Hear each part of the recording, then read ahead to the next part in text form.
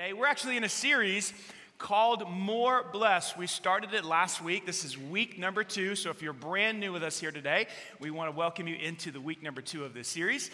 And we started basically by jumping into something Jesus said in the book of Acts. We got right into it. We're just going to do that again today.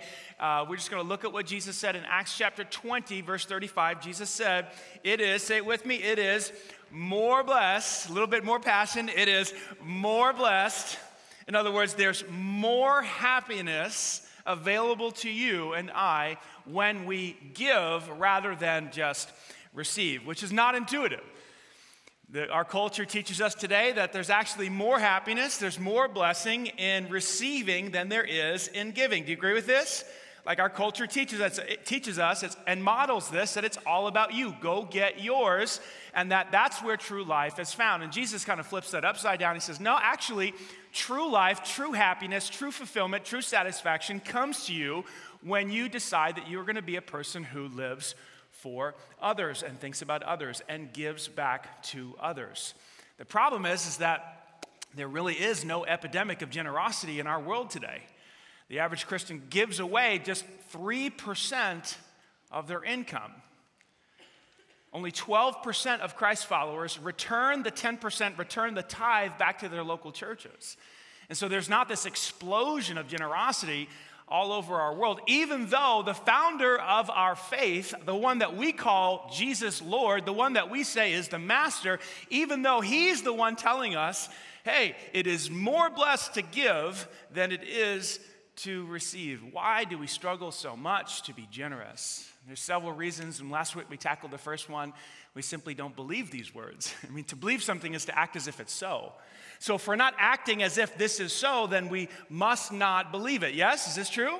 Right? Just because we agree with something intellectually doesn't mean we believe it.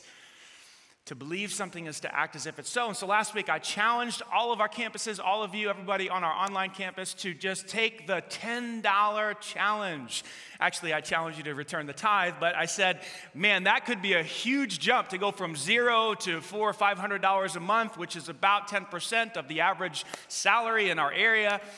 That's a huge jump. That's like going from 0 to 60, right? In 3.5 seconds. That's a big jump. And some of you took that challenge, and I think it's awesome. My wife and I have been returning the tithe for almost 20 years now. Many of our friends return the tithe back to the church. I said, if you had enough faith to return the tithe, 10%, go for it. But if you don't, I challenge you to do what? To take what was it called? The $10 challenge, which is basically 10% of 10%. And many of you did that. You set up reoccurring gifts on our PushPay app. In fact, 120 of you went there and set that up, a reoccurring gift for $10. And last week, our offering went through the roof. Isn't that exciting? Thank you guys so much. Now, hopefully that wasn't a one-time event. Hopefully that is something that continues. We're going to be talking about the $10 challenge. Together, we can do a lot if we all jump in and do a little. And so we'll be talking a little bit more about that today if you didn't get a chance to jump in on the $10 challenge.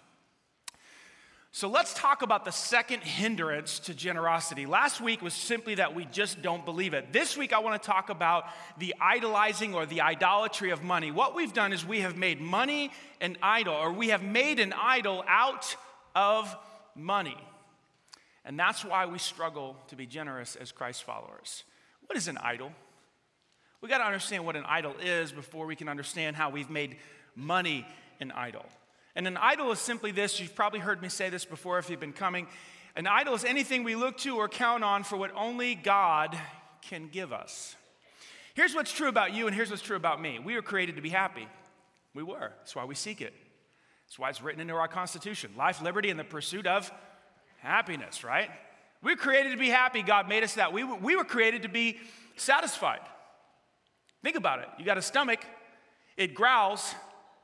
And then there's this awesome stuff called food, and we eat it, and we're like, oh, that was good, sometimes, right? We were created in the same way that our stomachs have, desires, and we have all these other kinds of desires, and there's sexual desire. There's a satisfaction for those desires. Well, the same thing's going on spiritually. We have desires inside of us, and we were designed to be satisfied. We were designed to be happy. We were designed to know significance, which is why so many people are seeking significance in our world today. Just because we were designed to know that we were significant. We are significant. I love C.S. Lewis's children's stories, The Chronicles of Narnia. It's amazing how King Edward and Lucy, and I forget the other two names, the two other guys, there's another girl and a kid, I can't remember. In the end of the story, they end up as kings and queens of Narnia. You ever wonder why? It's because they were created to be significant, and so were you, and so was I. So an idol is basically anything we look to or count on other than God to meet the needs of significance, to meet the needs of the satisfaction, happiness. Here's a big one. Security. You are made to feel safe. This is why you long for it, and we lock our doors, and some of us buy guns and other stuff, right? We want to know safety. It's why our government has a police force, and we've got military. We were created to feel security. And an idol is anything we look to or count on to give us what only God can give us. See, only God can satisfy us the way we were designed to be. Only God can make us happy the way we were designed to be. Only God can give us the security that we long for. Only God can give us the significance that we long for.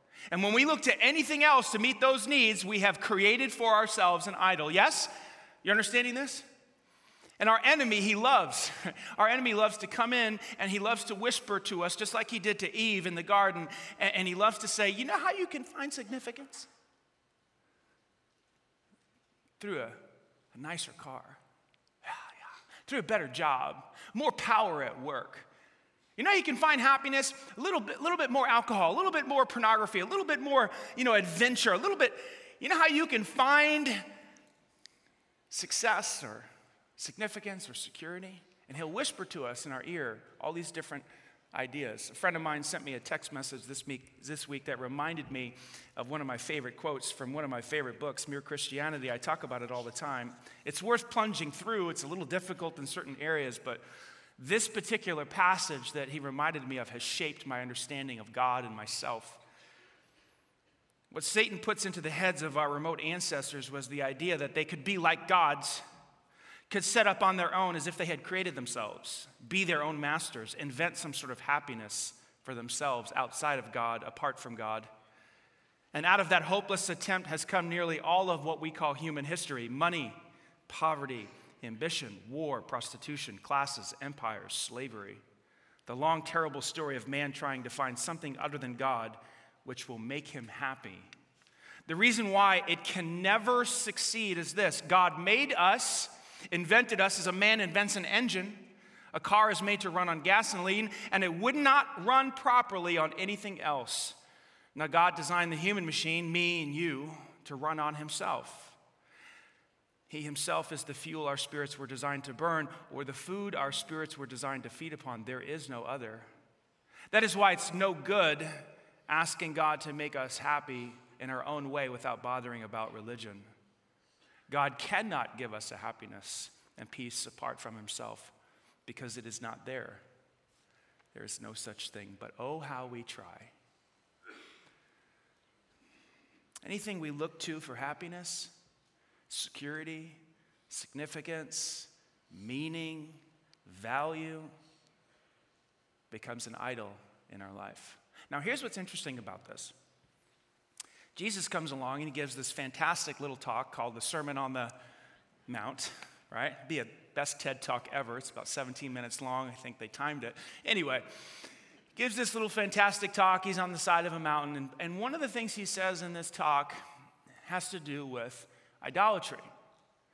And he says in Matthew chapter 6, verse 24, listen, no one can serve two masters, for you will hate the one and love the other, or you will be devoted to the one and despise the other. Basically, he's saying this: you and I only have room for one God in our life, and we will find a God because you were made for a God. Now, it may not be God, but you'll turn something into a God. But you cannot serve two at the same time. You're going to love this one and hate this one, or hate this one and love this one. That's the way you were made. That's the way I was made. That's the way our souls were created. We were created to worship something or someone. And something or someone is going to become number one in our lives. And then Jesus gives an example, and he could have picked anything. He could have picked power. He could have picked sexuality. He could have picked anything that he wanted to pick, and he picks money. You cannot serve both God and money. Why does he pick money? Why doesn't he pick something else as an illustration? Here's why I believe he chooses money. Because money is the number one temptation when it comes to idolatry, because of what it promises. More than sex, more than power, more than anything else, money says, I will bring you significance. I will bring you security. I will bring you meaning. I will bring you purpose. I will bring you happiness. I will bring you satisfaction. Do we not live in a world today where money makes that promise? Yes or no? Am I crazy? More than anything else, money says, I am God. And so many of us have bought it. And so why is it that idolizing money hinders generosity? Why is it that if I do this and you do this, we struggle to give? And the answer is very, very simple. If money has become my salvation, if money has become my God, if it answers the deep questions of my soul, if I'm looking to it to satisfy me and bring me happiness, well then, I can't give it away. I can't give it to you. Because if I give it to you, I lose. See? I need it for myself, and you need it for yourselves. And so when you look at the national statistics, the average Christian gives 3% of their income away. What do you see? Well, there are other reasons, right, for this, but one of the primary reasons is we love it. We look to it. We count on it for security, for significance, for happiness, and because we do that, we cannot part with it in any significant way. We've turned money into an idol. You know, Moses warned the children of Israel not to pick up idols. In fact, in the 10 Commandments, Exodus chapter 20, it's the first one. You shall have no other gods, say it with me, before me. Like, come on. Like, I'm it. I'm the deal. Nothing. You were made by God and for God. And the reason God gives us this commandment in the 10 Commandments is not to ruin our lives. A lot of times we think God is a killjoy and he's got all these rules and he's got all these regulations, and if I become a Christian, then I got to follow all these rules. But the rules are not there to ruin your life. The rules are there to bless you. See, God knows that only he can make you happy. God knows that only he can be your ultimate security. God knows that only he can give you the significance that you long for. And when we look to an idol, we actually ruin ourselves. So he gives us the rules to help us. In fact, all throughout Scripture, if you read the Old Testament, you see that this is the main problem with humanity. The Israelites kept worshiping idols all through the book of Jeremiah, all through the book of Isaiah, all through the book of Ezekiel. You just look through the Old Testament and you see they could not help themselves. They kept looking to someone or something else than God for significance, value, identity, security. And it ruined them. And it ruins us. King David wrote this in Psalm 16. He said, troubles multiply for those who chase after other gods. I mean, it's just right there.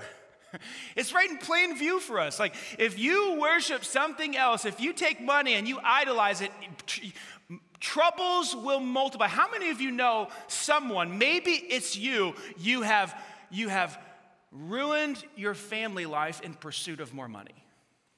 You took some job because it paid more, and then you couldn't spend time with your kids, and you couldn't spend time with your wife, and the whole thing unraveled at home. But by golly, you were making more money at work. Troubles multiply for those who... How many of you know somebody who in the pursuit of money did something illegal, got caught, and had to go to prison? You don't have to raise your hand. Maybe it's you. You just bent the rules, a little bit of this, a little bit of that. You just tweet, and you got... Some of you are doing it right now, and you haven't gotten caught yet. Troubles multiply for those who chase after other gods. This is why God gives us the commandment, have no other gods, because he loves you. In fact, through Solomon, King Solomon, David's son, we see this in Ecclesiastes chapter 5. Whoever loves money never has enough. The temptation is, if I could just get a little bit more, if I could just make another 10 grand, another 20, another 100, whatever, then I would be happy. God says, no, it doesn't work that way. Whoever loves wealth is never satisfied with their income. You talk to somebody who makes $1 million a year, it's like, well, I'm not really there yet. You talk to somebody who makes $2 million a year, well, I'm not quite there yet. You talk to somebody who makes $10 million a year, it's, well, I'm not really there yet. It never delivers. That's the nature of idolatry. Idols always break our hearts. Somebody please write that down. It's so good. Tweet it. Idols always break our hearts. They never deliver on their promise. And the number one idol, the number one temptation towards idolatry is money. Now, all that being said, it sounds like I'm pretty down on money, doesn't it? Money, poo-poo on money, right? Sounds that way, right? But I'm not. I'm not. Money is not evil. It's not. I'm not against money. The Apostle Paul was writing this letter, 1 Timothy, to his young protege, Timothy, and I want you to see what he says. He says, it's the love of money. It's not money itself. It's the love, it's the idolizing of it. It's the looking to, it's the counting on money. That's the root of all kinds of evil. And some people craving money, desiring money, trusting in money, have wandered from the true faith. Well, of course they did, because Jesus said you can't have two masters. You're going to love this one and hate this one, or hate this one and love this one. Of course you're going to wander away from the true faith if you chase money and you idolize money. It becomes your God. You focus on it. You love it. You can't part with it. Generosity becomes impossible. And on top of that, they pierce themselves with many sorrows, and I've already talked about that. They ruin their families, they ruin their reputations, they ruin their careers, all in the pursuit of more wealth. It's not money that's evil, it's the love of money. In your notes, I wrote this: money is actually essential to bless people, which is why I'm not against it. It's essential to bless people. Listen, you and I can bless people without money. We can send an encouraging text message, although it takes money to have a phone. You could write a note to somebody, but it takes money to buy that stationery, a little bit at least. You can give somebody something out of your house. You can bless people without money or just a tiny bit of money. You can. You can sit and listen to a friend over a cup of coffee, although somebody had to pay for the coffee, right? You can bless people with a tiny little bit of money, but if you want to really bless people, you have to have some cash in your pocket. You really do. Jesus taught it like this one time. He said, there's this one guy walking down the road. He got beat up, mugged, robbed, left for dead. This religious guy walks by, Levite, priest, walks by, doesn't even stop to help the guy. Another religious guy walks by, a temple servant, doesn't even stop, doesn't even look over, crosses the street. Then this third person walks by. He's called the Good Samaritan. Some of you know the story. And this guy stops, and he gets down on his knee, and he bandages up the guy's wounds, and he puts oil on it, and picks the guy up, and puts him on his donkey, and takes him into town, and checks him into an inn, and makes sure that he's all taken care of. And then the Good Samaritan, says this to the innkeeper, Luke chapter 10. The next day, he handed the innkeeper 2 silver coins, telling him, take care of this man. If his bill runs higher than this, I'll pay for the next time I'm here. I'll pay now, and I'm going to pay later.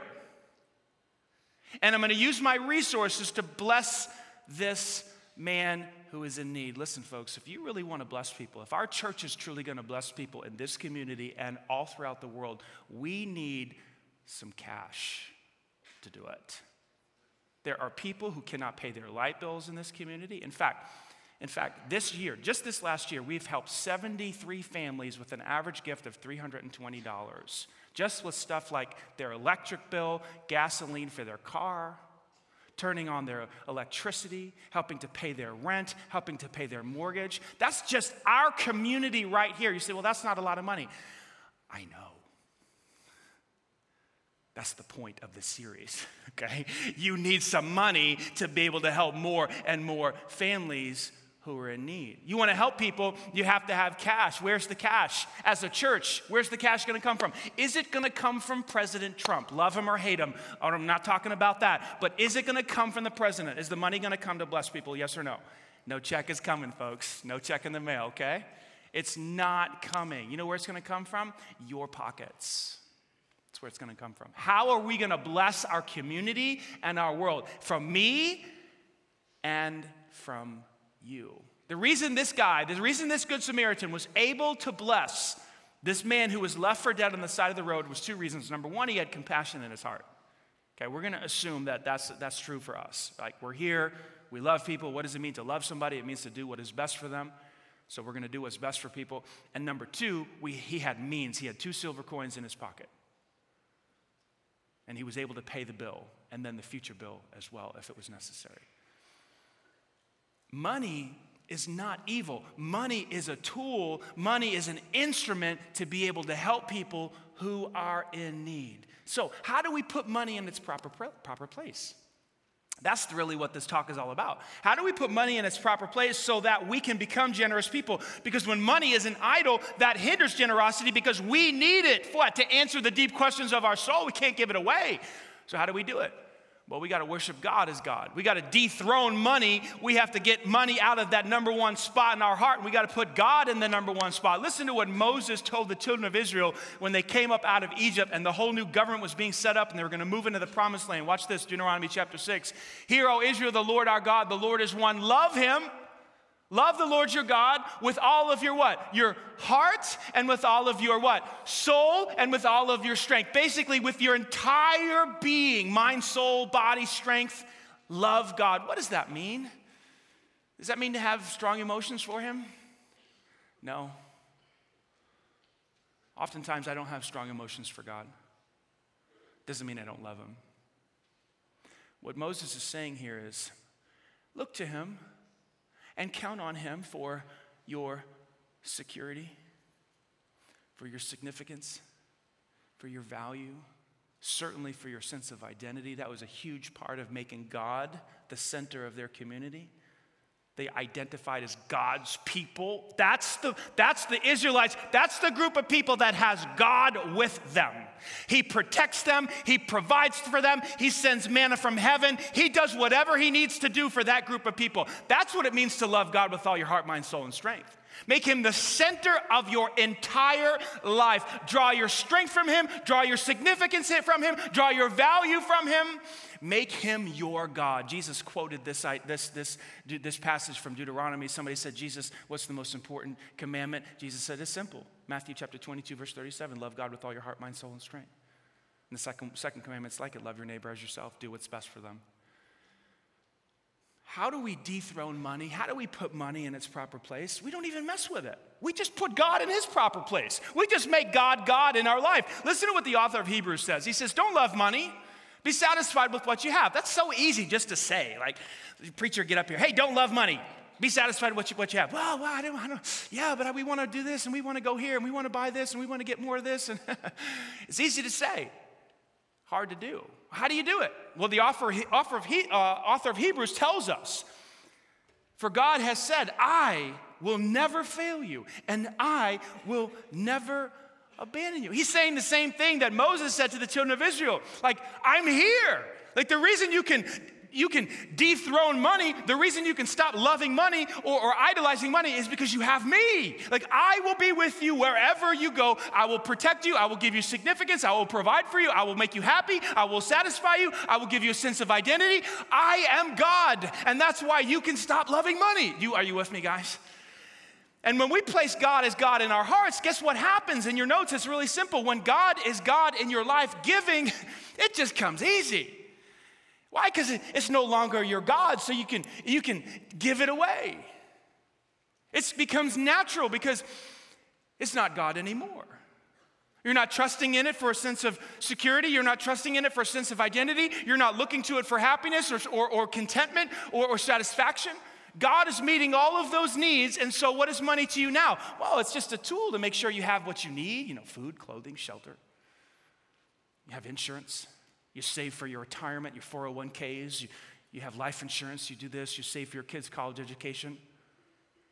And then after all that is taken care of, and you've been smart with your money, the Dave Ramsey kind of way, all of a sudden the what's extra, the extra there that you have not spent, it goes, you can give it away.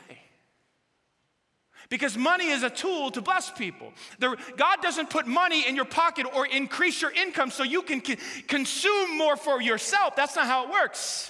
Of course he wants you to take care of yourself. Of course he wants you to have clothing, and he wants you to have food and shelter and protect yourself, all those different things. And then he says, get your eyes up, pick your head up. Come on, there's 7.5 billion people in the world. That's not an accident. I put them there because I want to bless them, and I'm going to bless them through your generosity. And so giving becomes easy. As an old preacher from New York City, Presbyterian Church, he said this. John S. Bonnell said this: if one first gives himself to the Lord, all other giving becomes easy. He was so right. He was so right. If God is God in your life, the natural flow of things is generosity, because all your emotional, spiritual, physical needs are met. Which is exactly what the Christians in Macedonia did. Remember, I talked about them last week if you were here. Paul was using the Macedonian Christians as an example to motivate the Corinthian Christians to be more generous. Paul said these people were in deep trouble and they had lots of poverty, but in their joy, they still gave, not what they could, but they even went beyond that. They begged Paul for an opportunity to give. They said, we need to give. Give me those buckets. Where are the buckets, right? This is the Macedonian Christians. I didn't read verse 5. I went 1 through 4. Look with me at verse 5. And they exceeded our expectations. They gave themselves, say it with me, first, the first thing they did was they gave themselves to the Lord. They said, God, you're God. You will meet all of our needs. You will be our security. You will be our identity. You will give us significance. You will be our satisfaction. You will be the source of our happiness. And because they gave themselves first to the Lord, look what happened secondarily. And then, by the will of God, they gave themselves to us. How? Through their generosity. Who did they have in mind? Remember, the offering that Paul was taking up at that particular time was for poor Christians in Jerusalem. It wasn't for Paul. Paul wasn't saying, hey, I need more stuff, guys. I need better horses. You know, he wasn't saying I need more money for me. He was saying, guys, I'm trying to raise some cash for these poor Christians in Jerusalem. And the Macedonians said, count us in. Why were they so generous? They had placed God as God in their life. And when God is God in their life, we dethrone money, and now it becomes a tool. Now it becomes an instrument to bless people in our community and our world. Is this making sense? Is anybody else excited about this? This ought to, as a Christ follower, this stuff ought to excite you. It ought to motivate you. It ought to just help you to just release the resources that God has put in your life. And so now, with all that being said, the choice is yours. You know, we come here and now we have an opportunity to give. Today we're going to receive our offering at the end of the service. And I'm going to challenge you to take the $10 challenge. I'm going to challenge you to basically go all in. For those of you who never given before, that's what this is, a $10 challenge. But before we do that, I want you to hear from a family, the Roach family. They have moved from this area of selfishness into generosity. Listen to their story. I want you to hear specifically what they had to say about the blessings that have come to their life because they've made this shift. Check out their story. My name is Greg Roach. My name is Brenda Roach. We've been married for 20 years. And have attended Emmanuel for a little over 4 years. 35 years ago, I went through a hard time. I lost everything. I lost my home. I lost my family. I was a very selfish person. I was one step from being homeless. Before I met Greg, I went through a divorce and was a single mom. Had to move back home with my parents. It was at that time that I realized that my relationship with God was very important, and He guided me and led me through some difficult times and continued to bless me. Everyone around me at that point in time, my bosses and friends and everything who were Christians at that point in time surrounded me, and I met a young lady who I'm sitting here with. I was still an angry, selfish person. The Lord used her, and I began to listen to him and to her. A few years back, my husband and I were thinking of downsizing. God led us to build a new home. We didn't downsize. The house actually became bigger. But we promised the Lord at that time that we would use our home to serve him and to help others. And now we have this 20-person small group meeting in our house on Sunday night. I never would have dreamed that a few years ago. So God is blessing. If you just give a little, he gives a lot. You can't outgive God. I learned through selfishness of, it's not about me, it's about others and about what Christ did when he came and, what our Lord and Savior did. He sacrificed everything, and I think that's what it's all about. I think it's important for us to lead a generous lifestyle because it is a way of showing Christ's love. He first loved us. Generosity is about giving your time, giving of yourself, but it's also financial. And I was taught as a young person to give 10% of whatever I make. And it's amazing how much God uses that 10% and gives back to me. I was a single mom at one time in my life, and there's never been a time that my needs weren't met or my children's needs weren't met. And I believe wholeheartedly it's because you obey the Holy Spirit. You give as he commands you to give, and with a cheerful heart. I would tell people that don't practice generosity, you're missing out on the biggest blessing of your life. There's so many things that you can do, small things. And if you start out small, God will lead you into larger things. But if you're not being generous, you're missing a blessing. Every day God gives us an opportunity. And so if you're missing out on those opportunities because of selfishness, you're missing out on the great things that God has in store for us.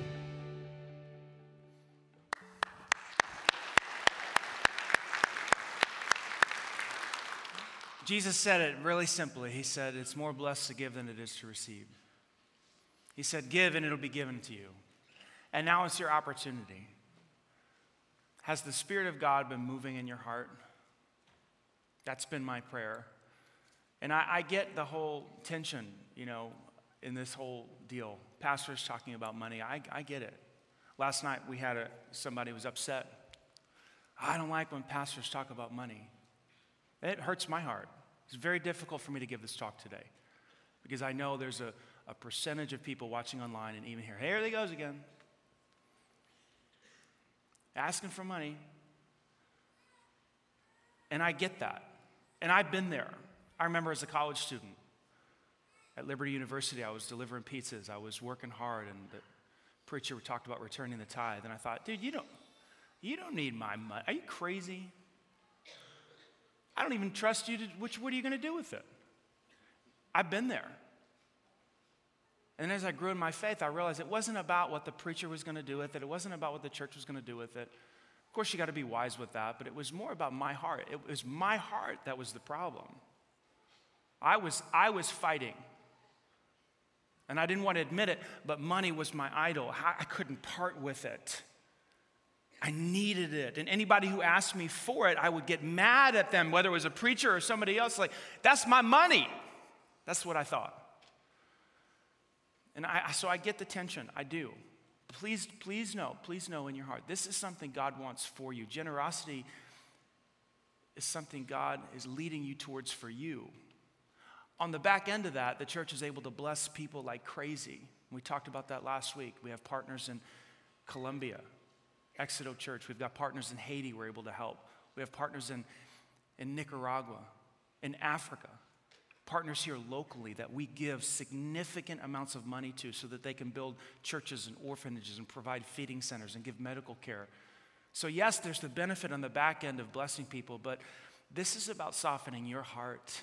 This is about you loving God with all your heart, mind, soul, and strength. And when I finally got that, resources began to leave my hands. I still have room to grow in this area.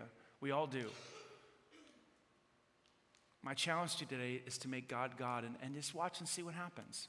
When he meets those needs in your heart and in your mind and your soul, you stop looking to money to meet those needs, you can begin to give it away more and more and more. And so we're going to receive our offering today. And I hope that your heart, that you're able to do this with joy. If you participate, you're able to say, thank you, God, for releasing this idol of money in my life. As I give it away, I'm showing that you are number one in my life. And that's my hope for you as your pastor. You can give through the buckets. We've got kiosks in the foyers at all of our campuses. You can give. You can text the word give to 65248, and it'll take you right to our PushPay app. You can follow a couple of those prompts. It's very simple to set up a reoccurring gift. Many of you did it last week. Our offering was up $18,500 from the same weekend last year. You can clap for that. Go ahead. That's awesome.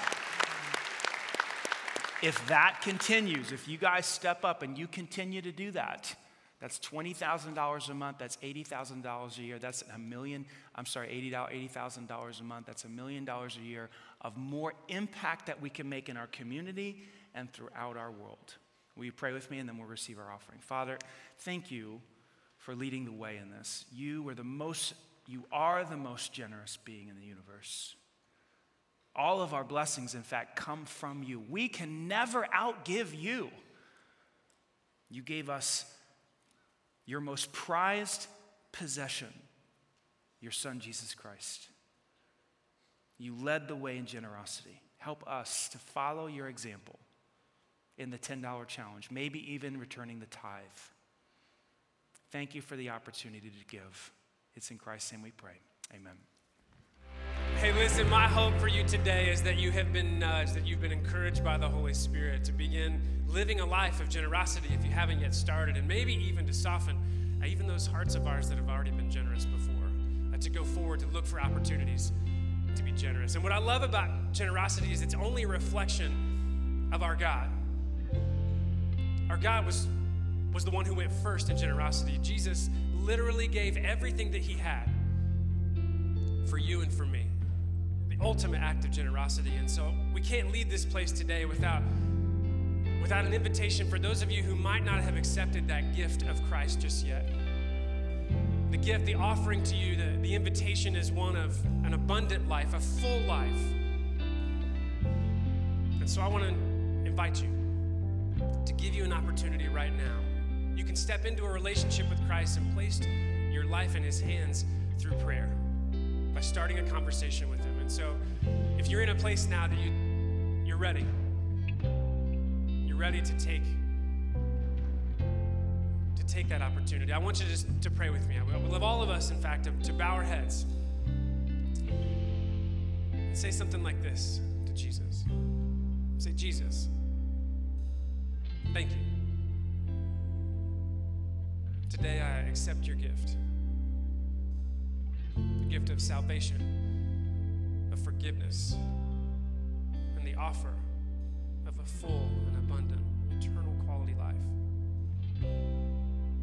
So right now, I place my life, all of me, in your hands. Forgive me. Wash me clean. Forgive me for the wrong, the sin that I've caused against you and against those people around me. And Jesus, as I take these first steps with you, I ask for your help. Show me what it means when you said I could live an abundant life. Show me the way to live in this world. But Jesus, I trust you. It's in your name that I ask these things, Jesus. And we all said, amen. Now listen, if you have taken a step to trust Christ today, it's one of the best decisions you'll make in your entire life. And we want to celebrate with you as a church. So no matter where you are, all across the world, or with us here at the Broadcast Campus, can we just celebrate with you? It is no easy step to place your life in the hands of Christ. And so here's what I would love for you to do. If you're joining us online this morning, you can let our folks know right there in the comment feed that you've accepted Christ. And if you're here at the broadcast campus, we have starting point tables. I've got some friends to the back of the auditorium in each of the corners on your way out. They would love to put a brand new Bible in your hand. It's a new believer's Bible that will help you take the first and most important steps to get to know the Jesus that you have committed to walk along with today. So please don't leave here without seeing our folks at the starting point table.